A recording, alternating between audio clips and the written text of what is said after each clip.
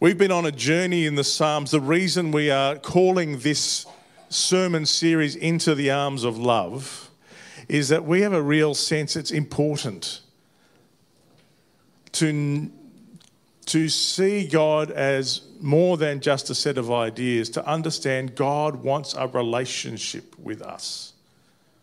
God wants a relationship with you.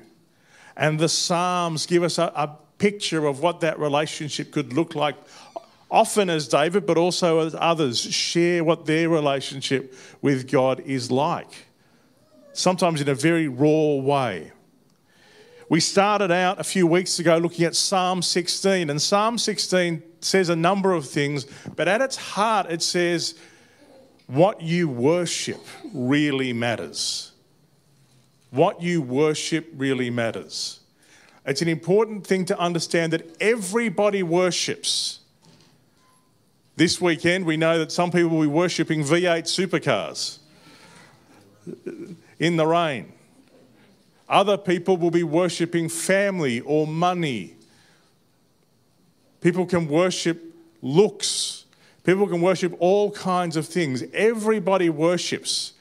Worship is just a word that says worth. What is the thing you give the most worth to in your life? And there is something you give the most worth to in your life. And if it's not God, we learn in Psalm 16 that it will eat you alive.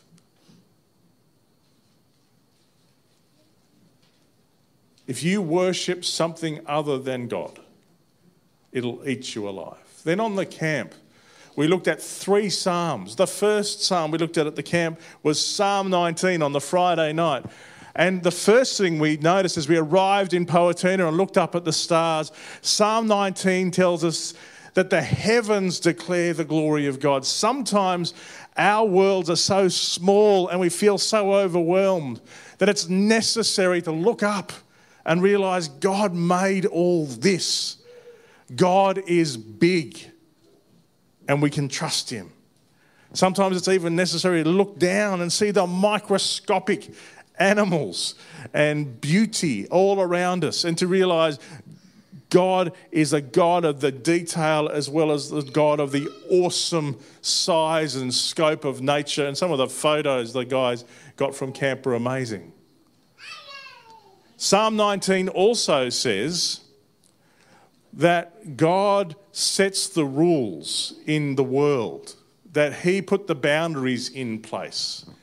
And it was Cecil B. DeMille who said, nobody has ever broken the 10 Commandments. They've only ever broken themselves against the 10 Commandments. You think about it. All the times you have knowingly done what God doesn't want you to do, all those times, you have not broken the rules. The rules have broken you. You carry the scars. So that was Psalm 19 on the Friday night. On the Saturday morning, we looked at Pete Clark's favourite psalm, Psalm 23. And as I said, he was the one that left the note on the video of that, what we did on Saturday morning, who said, and this is so true, that the valley of darkness with Jesus is much better than anywhere else without Jesus. And that was Pete's last kind of words to us, I think, on the notes of that. What we looked at on Psalm 23 is that we lack nothing, that God is our company. Jesus is our company in the darkness.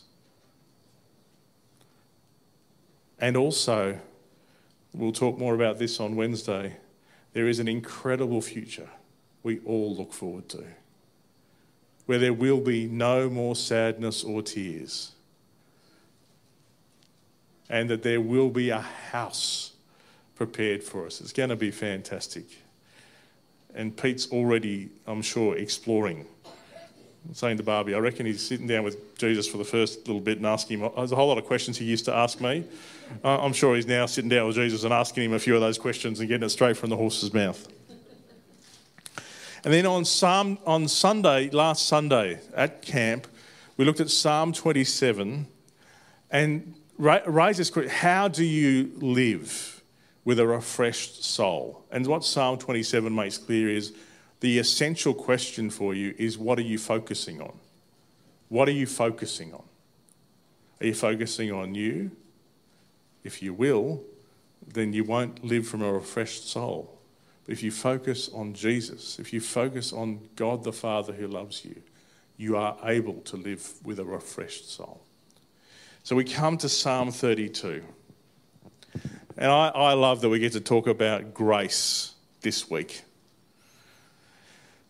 Because one of Pete's favourite books was What's So Amazing About Grace by Philip Yancey. And he would often mention grace. And it'll be one of the main themes on Wednesday. And this Psalm 32 starts with this incredible picture of grace, this incredible picture of forgiveness. Blessed is the one whose transgressions are forgiven. The word there, transgression, literally means to transgress. When the Bible uses the word transgression, it says where you know there is a line you shouldn't step across and you step across it anyway. That's what transgression is. Or it means there is a line there you know you should cross and you go the other way. Both of those in the Bible are transgression. Blessed is the one whose transgressions are forgiven. You see, at the heart of our faith is this beautiful truth that there is nothing you can possibly have done to stop God loving you. And to get to a place, God's forgiveness is always waiting for you. He says, blessed is the one whose transgressions are forgiven, whose sins are covered. Blessed is the one whose sin the Lord does not count against them, and in whose spirit there is no deceit. It's really important to see that last little bit of that verse 2. In whose spirit there is no deceit. You see, and the psalmist David's going to go on and unpack this. But deceit means pretending. The people Jesus was toughest on were the people who were trying to pretend to be religious, to pretend to have a relationship with God. It's you in order to receive God's grace, we need to be honest. We need to be honest. The kind of person that can receive grace is the one who's not trying to pretend in any way. There's a picture in Luke 18 as Jesus tells them a story about, if you imagine a church service and somebody coming up to the church service looking well dressed and like they have it all together, and somebody in the corner looking dirty and kind of smelly and kind of no one wants to talk to them, someone who everybody knows they do a job that nobody else likes. And the religious person says, God, thank you that I'm not like those really bad people over there. And the other one who has the job that nobody likes and is sort of off on the edge says, oh, God, have mercy on me, a sinner. And Jesus says, you know who received forgiveness? The one who's not full of themselves, the one who just comes to God and says, have mercy on me.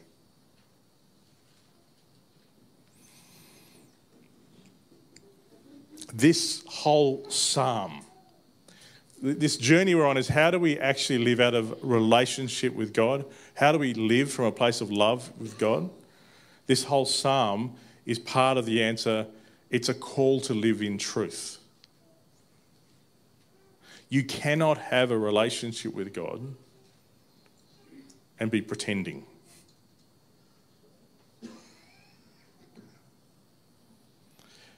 But up front, it is so much easier to be honest when you know you're loved, isn't it? It's much easier to be honest if you know you're loved. The psalm, I reckon this psalm gives the clearest picture of what it's like, what our experience is like when we're trying to hide, when we're trying to cover up, when we're trying to do things we know we ought not to do. Verse 3 says, see if you can identify with this. When I kept silent, my bones wasted away. Through my groaning all day long. For day and night your hand was heavy on me. My strength was sapped as in the heat of summer.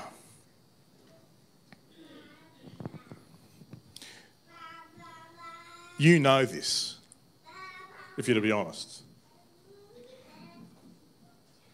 There is profound pain in covering up your own darkness. Which is why so many of us are rather than looking at our own darkness and facing our own darkness, we're so tempted to look for things that help distract us or take the pain away. And so we find our own ways of coping. Some people cope with illegal things like drugs. Other people cope with legal things like Netflix. But we find ways of coping rather than facing the pain of facing the darkness.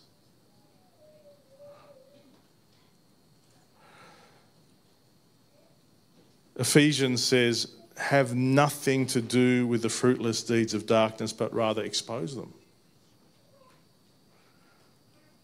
It says everything exposed by the light becomes visible and everything that is illuminated becomes a light. What it's saying is it's the stuff you're not willing to talk about.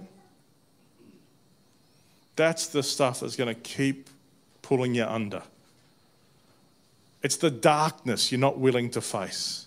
Is the stuff that is getting in your road of your relationship with God, of the God of the universe who loves you and is standing with his arms outstretched.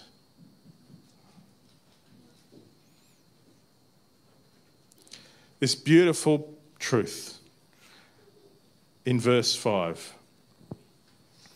Then I acknowledged my sin to you and didn't cover up my iniquity.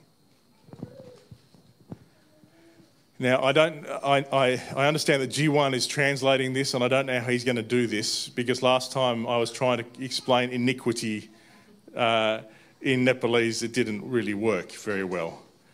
In Australia, we have a game called lawn bowls. I don't know if you've ever seen it. A lot of older people mostly, some younger people, stand on grass and roll a ball down the grass. But instead of the ball going straight, it goes off like that. It's because the ball has a weight in it. And the weight takes it away. And in the Bible, when it talks about iniquity, that's what it's talking about. Transgression is when you step over a line. Iniquity is when you have a bias in you, that there's part of you that really just wants the easy way out. There's part of you that really wants to live in the dark rather than the light. It's what the Apostle Paul said. He said, the things I want to do, I don't do.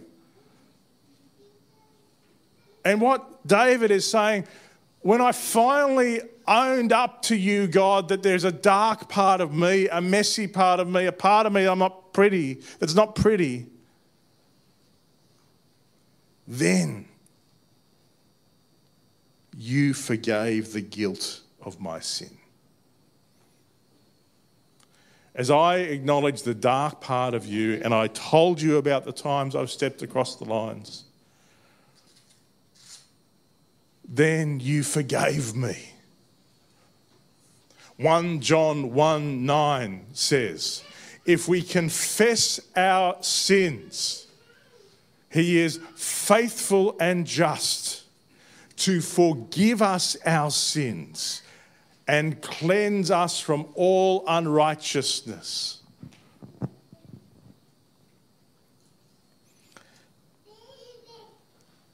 It requires a willingness to die to yourself.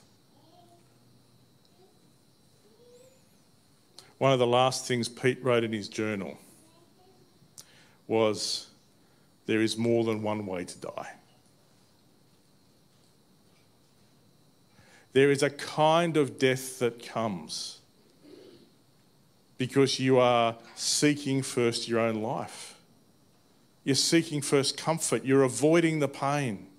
And you live in this pale grey, death-filled world.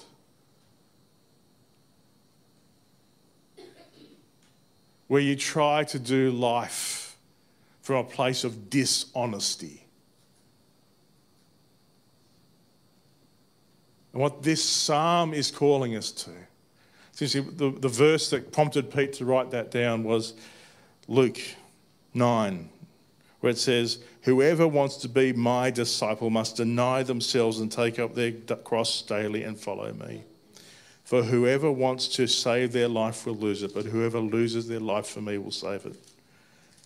What good is it for someone to gain the whole world yet forfeit their own soul? There's this paradox at the heart of our faith. If you have the courage to look into Jesus' eyes and say, Jesus, there is darkness in me. I have done things I'm not proud of. Jesus, I need your help. Then he reaches out to you and says, I love you.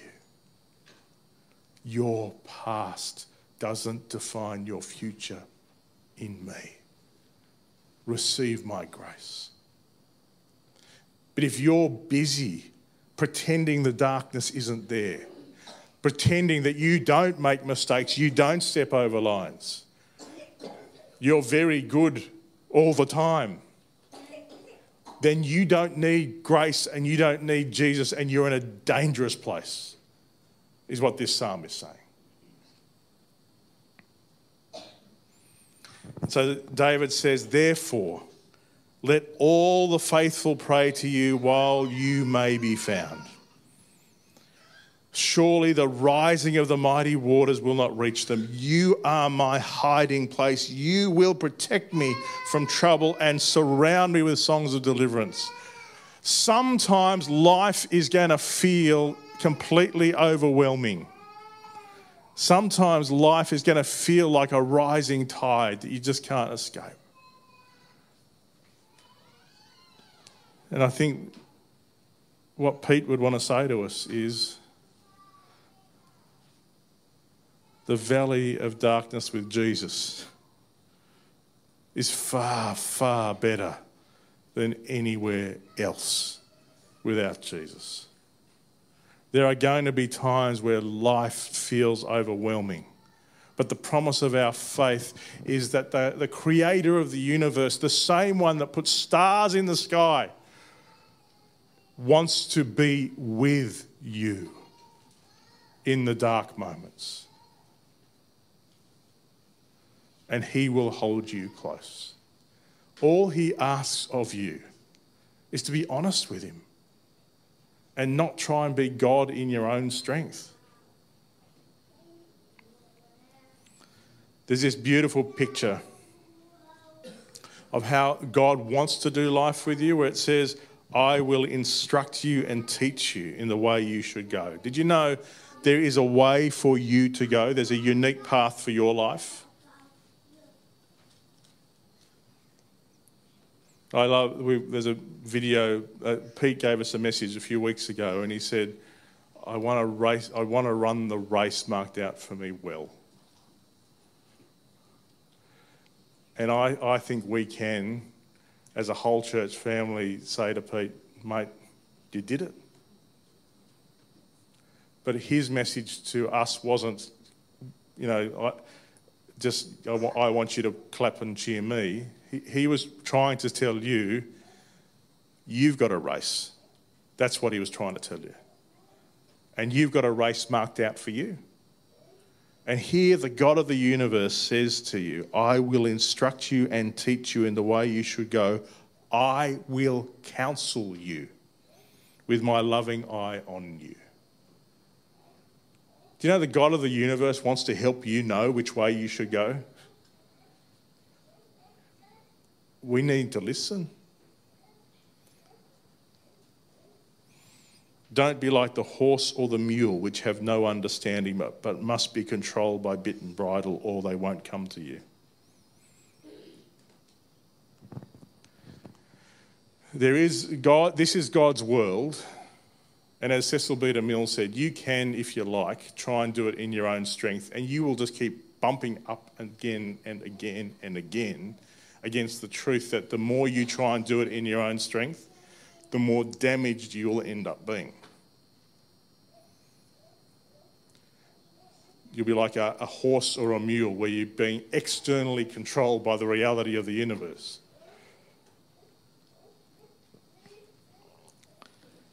Many are the woes of the wicked, but the Lord's unfailing love surrounds the one who trusts in him. Rejoice in the Lord and be glad, you righteous. Sing, all you who are upright in heart. Invite the band up. We're actually going to do that in a minute. We're going to sing. As you come to a place where you can be honest, you cannot have a relationship with God and be pretending. It's a bit silly, really, to be trying to pretend to God. But the God of the universe wants to be your friend. He just says to you, can we please just be honest about the darkness that you keep gravitating to? Can we please be honest about the lines you've crossed that hold you back and damage you? And can we live from a place of light, not from darkness? It's interesting, the New Testament church was a place not of perfect people, but of honest people. Whenever the church has been at its best, the church has been full of honest people who are honest with God and, scarily enough, also honest with each other. The practice of confession in the Bible is confession to God, as we see in the psalm, but it is also confession to one another. Not to everybody, but all of us need people we can trust, who know when we're not doing well and who can call us out. Pete was like that for me. He was a mate. He was like that for a lot of people, I know. And we're going to miss him, aren't we? I think what he would want us to hear is turn your eyes to Jesus. He won't disappear. He won't let you go. The heart of what Pete was always about was wanting people to know Jesus. And what I think David is trying to say to us, a key to that is just being honest. Not trying to put on any kind of religious show, but just being honest with God. Let's pray. Jesus, again, we want to say thanks for our brother Pete. Thanks for the witness of his life. Thanks that he finished the race well. And my guess is he's having all kinds of conversations with you right now. But Jesus, we're sad. We miss him. Thank you that he has been for many of us a picture of who you are, a picture of your love, a picture of your embrace. And I just ask, as we come into this week, a week where we need to say goodbye, that you would use Pete's life to speak to us about what's actually important. We just ask that in your name. Amen.